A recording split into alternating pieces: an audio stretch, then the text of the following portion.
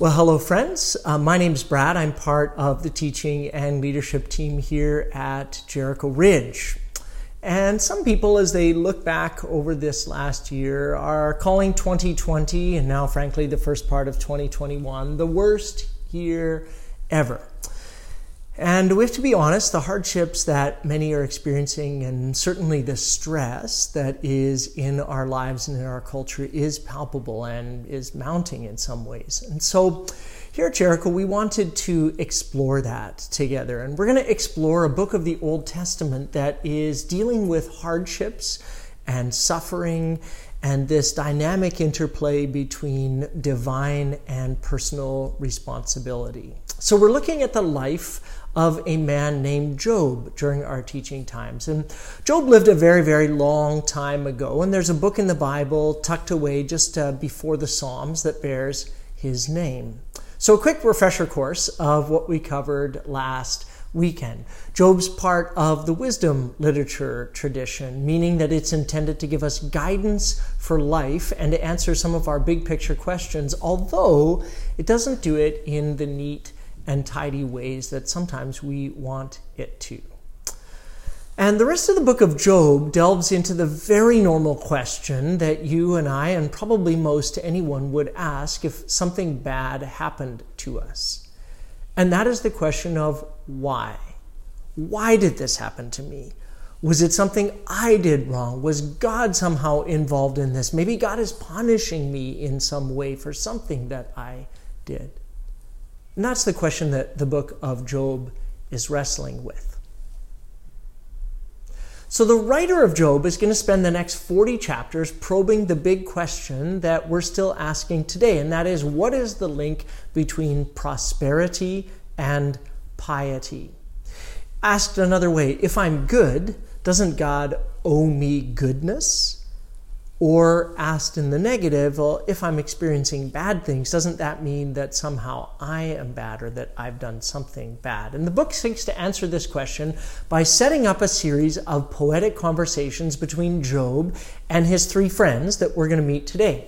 So last week we learned that after being presented as the most righteous and wealthiest dude in the ancient Near East, Job's life has taken a very bad turn. He had his own very personal worst year ever. After having lived a #blessed life, Job has now experienced catastrophic financial loss. His 7 sons and his 3 daughters have died in a horrific accident, and now his personal health has deteriorated. He's really at his lowest point, and he needs help and support. He needs friends. He needs his community. And so surely we think they will help poor Job. So let's pick the narrative up at Job chapter 2, and we'll start reading in verse 11. When 3 of Job's friends heard of the tragedy that he had suffered, they got together and traveled from their homes to comfort and console him. Their names were Eliphaz the Temanite, Bildad the Shuhite, and Zophar the Naamathite. And when they saw Job from a distance, they scarcely recognized him. Wailing loudly, they tore their robes. They threw dust in the air over their heads to show their grief, and they sat on the ground with him for 7 days and 7 nights. And no one said a word to Job, for they saw that his suffering was too great for words. Now, this is where our Jewish friends get the practice known as sitting Shiva. Shiva means 7 in Hebrew, and so Job's friends sat with him in his loss for 7 whole days of mourning. And they're joining together with him in this ancient ritual of grief and loss. They're throwing dust over their heads. They're ripping their clothing. I mean, this is how in the ancient world you showed high commitment grief and mourning, and also high commitment friendship bonds to another person who is experiencing loss.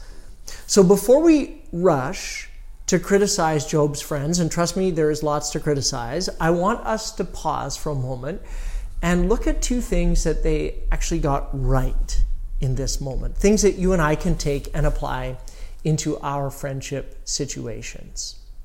First, they show up and they sit with Job for a whole week. I mean, we don't know what their schedules were, what occupations they had, how far they traveled, but this is high commitment to drop whatever you're doing, travel probably a long distance, sit with a friend in a time of need, not for an hour, not for an overnight, but for a whole week. Job's dealing with the loss of his 10 kids, and if you place yourself into the story and sit alongside of him, I wonder what you and I would have done. What would I have said? And that's kind of the challenge, isn't it? We want to say something to people in grief. But Job's friends understand that at least in this moment, when someone is going through hard times, sometimes it actually isn't what you say that makes the difference.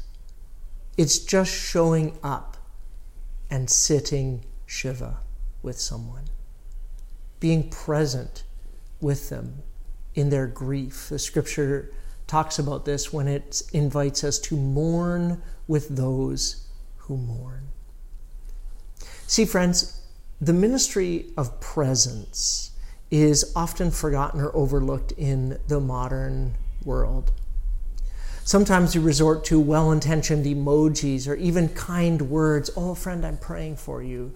But I want to remind us that those are insufficient in places of deep pain. Facebook or Instagram or whatever platform you're on, as connective as it can be, is not a sufficient space to show up in when a friend is in deep pain and anguish. You need to actually get there, to be there in person, to sit, to listen, to cry with them. And this requires putting aside your own agenda or calendar, or even what you might want to say in that moment. I can remember when our daughter Sophie was an infant and she was suddenly hospitalized for a respiratory virus. And so we were spending New Year's Eve and in fact a few days in Emerge. And I can remember a number of people coming up, but one person I remember in particular was Pastor Wally. He came up, and to this day I actually don't remember what he said. I just remember that he came and that he sat with us. He was the presence of Christ to us in that time of chaos and anxiety, because he was willing to come and be present.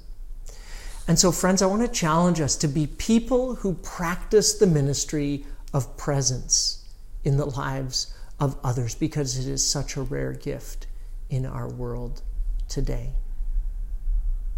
So that's the first gift that Job's friends gave him. They came, they sat.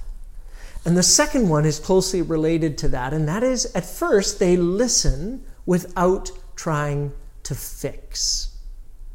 In his book, Being There, author Dave Furman notes that, quote, there's a kind of ministry that is without words. Often we think that to truly minister to someone, we have to swoop in and fix the issue. But what if, instead of offering our lessons, our insights, our theology, and our reasonings, we simply offered our ears? Sometimes, friends, the best thing that you can do is show up and shut up. Because here's one of the facts of friendship that I have learned the hard way. And that is, you're going to find out who your friends are when you're at your most vulnerable, not when you are at your most victorious. See, in my own life, when my character has been under attack, when my family's been under fire, when my integrity's been questioned, it's actually in those moments when I have learned who my friends are. It's not the moments when you're riding the waves of success. It's those times when you're at your most vulnerable. Whose couch are you going to pour out your soul on? Those are the ones who are going to carry you when you break down. And I am so grateful to God that God's given Meg and I these kinds of friends here at Jericho. And so it's worth asking yourself the question, what would it take for me to be that kind of friend to another person? Because it might take some rearrangement in your life and in your calendar. So let's keep moving. After this amazing display of friendship, they're sitting Shiva for 7 days. Job begins to speak at the start of chapter 3. And I'm going to give you an overview of the next dozen chapters in beast mode. So stick with me here because we're going to power through quickly, but at a very high level. So after the week of mourning, Job's suffering leads him to the place that in chapter 3 he begins to just say, you know what? I wish I had never been born. Job feels in chapter 3, verse 23, that God has just surrounded him in every side with difficulties, and Job continues to assert his innocence and that his suffering is not an expression of divine judgment. And the narrator reinforces for us and has told us already that Job is actually innocent, and now Job affirms this as well. What have I done that I'm in this state? Job asks God and his friends. Not unfairly, by the way. Job wants to know if God has had something to do with this. But Job also wants his friends to know that he's confident this has not happened to him because he has sinned. So remember, the core question of the book of Job here is this linkage between goodness or piety and blessing. Job was experiencing incredible goodness, and now he's experiencing incredible suffering. And the question that the book invites us to wrestle with is why? Why would this happen? And Job doesn't have a good answer. In chapter 3, verse 26, he says, I have no peace, I have no quietness, I have no rest, only trouble comes. And now actually begin a series of speeches which form the majority of the book. Job's 3 friends are going to line up to give him words of comfort. Except we're going to see that they're actually pretty miserable comforters. For 2 chapters, chapter 4 and chapter 5, Eliphaz, likely the oldest, begins to hold court. So let me give you the basic contours of his argument. Look at Job chapter 4, verses 7 and 8. He makes a statement in the form of a life question. He says, hey Job, I want to invite you to stop and think, do the innocent die? Yeah, his answer obviously is no. Then when have the upright been destroyed? His thinking is never. My experience shows that those who plant trouble and cultivate evil will harvest the same. And he says, in essence, listen, Job, buddy, I know you don't think you've done anything wrong, but let's just talk about this for a moment. How else do you explain you going from the top of the heap to the bottom? Job chapter 5, verse 3, he says, hey, I have seen fools can be successful for the moment, but then comes sudden disaster. We might summarize his line of thinking as follows. Listen, this is just how God runs the universe, Job. The righteous are blessed, the wicked are punished. And so his logic, if you keep going with that, is, Job, your suffering must stem from some sin that you committed. I mean, he says, no one's innocent before God, am I right? So God must be punishing you for something. Look at what he counsels Job in chapter 5, verse 17. Do not despise the Almighty when you sin, the discipline of the Almighty when you sin, Job. For though he wounds, he also bandages. He strikes, but his hands also heal. From 6 disasters he'll rescue you. Even in the 7th, he'll keep you from evil. Then he summarizes from all of the friends. We have studied life, and we have found this to be true. Listen to my counsel and apply it to yourself.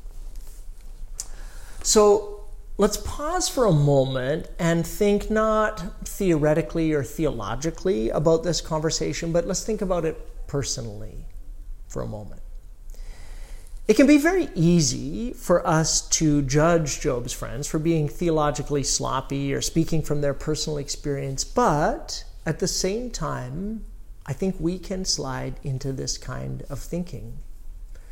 We can look at a person with a chronic illness and wonder in our heads, I wonder if they had a bit more faith. Maybe they could pray to be healed. Or we can look at other countries and easily cast judgment. I mean, I cannot tell you how many pastoral leaders I know who are friends and who are fond of saying things like, well, this is just God's judgment on our country for walking away from God, whether it's respect to the events at the Capitol building in the U.S. over the past few weeks, or respect to damaging weather that kills people, or respect to some new law being passed in Canada. See, there's a deep desire in us as human beings to search for linkages between cause and effect. And sometimes we actually do this unconsciously. But this is what the book of Job is going to try and help us link and de-link. So let's pay attention again to what we talked about a little bit last week. And that is that judging a situation to be the result of sin might be an easy way for us to resolve it in our thinking, but that does not mean that it is the right conclusion. Think about stories of Jesus. Jesus comes across a man who's been born blind, and his disciples immediately think in accordance with their religious worldview and cause and effect, and they say, hey, Jesus, question, who sinned, this man or his parents? Somebody done messed up if blindness is the result. Am I right? Can I get an amen? And Jesus says, neither. In other words, don't draw conclusions about what God might be up to with respect to other people or other nations by looking at the present situation. You simply do not have all the data to make your case. Eliphaz essentially says, Job is in a bad state. Bad states are a result of God's judgment on sin. Therefore, Job must have sinned. But, friends, remember, there are some things that only God has the answers to, and the rest of us are guessing. So, Job spends a chapter refuting his friend on this issue in Job chapter 6. Now look with me at verse 10, where he says, listen, despite the pain, I have to remind you, I have not denied the words of the Holy One. Or chapter 6, verse 29. Stop assuming my guilt, for I've done no wrong, he says. Do you think I'm lying? Don't you think I know the difference between right and wrong? So Job still maintains his innocence. And then he also, in chapter 7, rails against God. He says, God, in verse 20, if I've sinned, what have I done to you, O watcher of all humanity? Why make me your target? Am I a burden to you? Why not just forgive my sin? Take away my guilt, for soon I'm going to lie down in the dust and die. When you look for me, I'm going to be gone. Well, this railing against God does not sit well with the friendship group. So friend number 2 steps up to the plate for an attempt to convince Job of the errors of his views on the divine. So friend number 2 is Bildad the Shuhite. No jokes about his diminutive stature in the chat, please. Bildad does not pull any punches. In fact, I would say that his replies are some of the harshest and most pointy in the whole book. Look with me at Job chapter 8, verse 2. How long will you go on like this? You sound like a blustering wind, Job. Your children, verse 4, must have sinned against God, so their punishment was well deserved. But if you pray to God, seek the favor of the Almighty, and if you're pure and live with integrity, He will rise up and restore your happy home. And though you started with little, you will end up with much. Wow. I mean, can you imagine your friend coming, sitting with you for a week after your 10 children have died, and their best conclusion about your life and the highest words of comfort that they can offer you is, well, I'm not entirely sure what happened to your kids, but they must have deserved it. I would unfriend that person immediately. I mean, how insensitive and how unkind is that to Job? But Bildad, we can see if we trace his speeches throughout the book, he's actually more concerned about being right than he is about being kind. he feels like Job's questioning God is an affront to orthodoxy and needs to immediately be shut down, like now. And so his argument basically goes, listen, God's just. Your children must have gotten what they deserved, and you're probably going to get the same. And his logic is rooted in God's holiness. So if God's holy, Bildad says, this can't be God's fault. So the only explanation is that somehow it's your fault, some moral failure on the part of Job. Look at chapter 8, verse 20. He says, God will not reject a person of integrity, nor will he lend a hand to the wicked. So because you're looking pretty darn rejected by God about now, Job, you must not be a person of integrity. Now, again, Bildad's really harsh, but they are applying their transactional view of God that we discussed last week, and they're just taking it to its logical extent. Nothing that Bildad said actually can't be found in chapter and verse somewhere else in the Old Testament. In fact, Bildad is worried that Job is the heretic and is saying untrue things about God by asking questions. But I want us again to make this personal, not just think, oh, that Bildad guy, I would never do anything like that. Friends, we need to think about how you and I speak to people that we think need some correction in some way. And I want to remind us that most often it's not what you say, but how you say it that people will remember. In Luke chapter 4, Jesus is teaching in the synagogue, and he's teaching some hard truths, and the people are reflecting on Jesus' teaching ministry. And Luke 4:22 says this, everyone was amazed by the gracious words that came from his lips. See, Jesus, the text reminds us, came from the Father full of both grace and truth. But here's what I see happening, friends. Sometimes, in an effort to defend or stand up for capital T truth, we end up coming off and doing it without any grace, especially online. And Jericho, I want to say that some of you need to watch how you say things online. You're conducting yourself with high truth, but low grace, and that is not acceptable. I want you to think about, and maybe you need to conduct a social media audit. Go back over everything you posted this last couple of weeks, or conduct a conversational audit. Think about the conversations you've had with people in the last few days. Have they been full of truth but lacking grace in some way? You've likely seen the meme, and I don't often use them here in preaching, but this one I thought had some applicability here. Shouting the truth at someone doesn't make it any more palatable. So as a person with a commitment to truth, I have to ask you, are you communicating truth in a way that is grace saturated? If not, why not?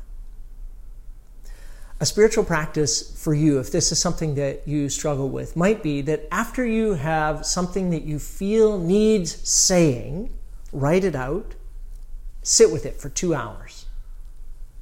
If you still feel strongly about it, show it to 2 people to get their feedback on the tone of it.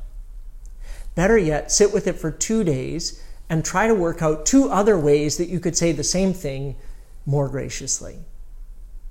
Friend, tone matters. And that's not a musical pun, by the way. Because you might end up, in your desire to defend truth, be like Bildad, where you can win the quote-unquote argument, but lose the quote-unquote war based on the fact that you communicated the truth, but you did it completely devoid of grace. Remember the instruction in Colossians chapter 4, verse 6. Let your conversation be gracious and attractive, so that you will have the right response for everyone. Well, after Bildad dumps that on Job, we get another rebuttal. And then finally today we come to friend number 3, Zophar. Now, Zophar is a little bit miffed with Job, and he lets him have it right off the hop. So look with me at Job chapter 11. I'm going to read a slightly longer section here. Zophar says, "Shouldn't someone answer this torrent of words? Is a person proved innocent just by a lot of talking? Should I remain silent while you babble on? When you mock God, shouldn't someone make you ashamed? You claim my beliefs are pure, I'm clean in the sight of God. If only God would speak. If only he would tell you what he thinks. If only he would tell you the secrets of wisdom. For true wisdom is not a simple matter. Listen, God is doubtlessly punishing you far less than you deserve. Can you solve the mysteries of God? Can you discover everything about the Almighty? Such knowledge is higher than the heavens. And who are you? It's deeper than the underworld. What do you know? It's broader than the earth, wider than the sea. If God puts a person in prison or calls a court to order, who can stop him? He knows those who are false. He takes note of all their sins. An empty-headed person wouldn't become wise any more than a wild donkey can bear a human child. Verse 13. If only God would prepare your heart. Lift up your hands to him in prayer. Get rid of your sins. Leave all your iniquity behind you. Then your face will brighten with innocence. You'll be strong, free of fear. You'll forget your misery. It'll be like water flowing away. Your life will be brighter than the noonday. Even darkness will be as bright as the morning. Job, having hope, will give you courage. You'll be protected. You'll rest in safety. You'll lie down unafraid. Many will look to you for help. But the wicked will be blinded. They will have no escape. Their only hope is death. Whew, this having your friends around to comfort you thing is going real well for Job, don't you think? I read Zophar's response because it encapsulates a lot of the thinking so far from Job's friends. And it actually also incorporates a lot of the thinking of other religious traditions about the problem of evil and suffering in our world. Because Zophar basically introduces a law of divine retaliation. You owe, therefore you must pay.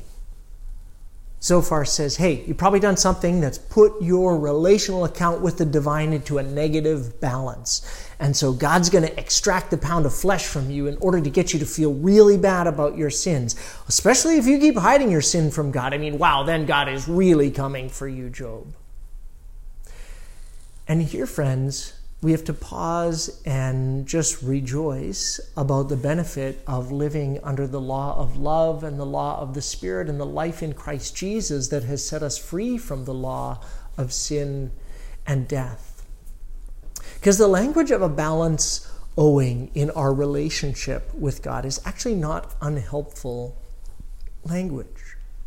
See, if you and I pause and we think about it for a moment, if we're honest with ourselves, we know in our heart of hearts and in our heads that all of us have done something that isn't right. We've all allowed evil to take root in our hearts in little and in big ways. And we've participated both passively and actively in this. And the Bible gives a name or a term to that. It calls it sin. Sin is living out of alignment with God's perfection and intention. And so Job's friend Zophar is on this count technically correct. You and I and every human being that's ever lived, quote unquote, owe a debt relationally that we cannot make right in and of ourselves. Oh, sure, some people try hard to be, quote-unquote, good people, but you will never, friend, be able to right all of the wrongs and to move the balance from negative into the positive simply by hoping against hope that on the day of your death, whenever that might be, that you have 50% plus one good deeds over bad deeds. That is simply not the way the world works. The way that the world works is that, yes, all of us have in fact sinned. We all owe something. But The wonderful news of the gospel is that someone stepped in to pay that outstanding amount. Someone stepped in to rewrite the balance sheet of your life and mine, and that someone is Jesus. See, friends, the story of the gospel is that Jesus paid your debt. He canceled it by absorbing it on the cross. And the scripture says that when you believe this in your heart, when you confess it with your mouth, when you begin to live a life of following Jesus, you get to experience something that Zophar, Bildad, and Eliphaz could never have imagined. And it's called grace. See, friends, if you have never taken this step, or if as you audit this last week, even maybe the past few hours, you recognize your need to re-embrace grace and mercy for something that you have done wrong, it's a powerful truth. Think of what your reaction would be in real life if you had amassed a huge financial debt and someone came along and paid it all off. You would be over the moon with gratitude. And that, friends, is really an appropriate response to what God has done in Christ. And that's really what worship is. It's our response to a loving and gracious God who not only forgives that first time when we say yes and the balance transfer is accomplished and we become part of God's family, but also in every ongoing moment where you and I need grace. From unkind words spoken to attitudes of racial or economic superiority that we harbor in our hearts. For everything you and I have ever done and ever will do wrong, when we approach the throne of grace confidently, we can find help in our time of need. And so if you've never done that, I want you to respond in the chat to the invitation to pray with someone and indicate that you want to follow Jesus. If you're watching on YouTube, I want you to email me and let me know that that's a decision that you've made and a step that you want to take. And then I want you to invite you to sit with that sense of gratitude for God's grace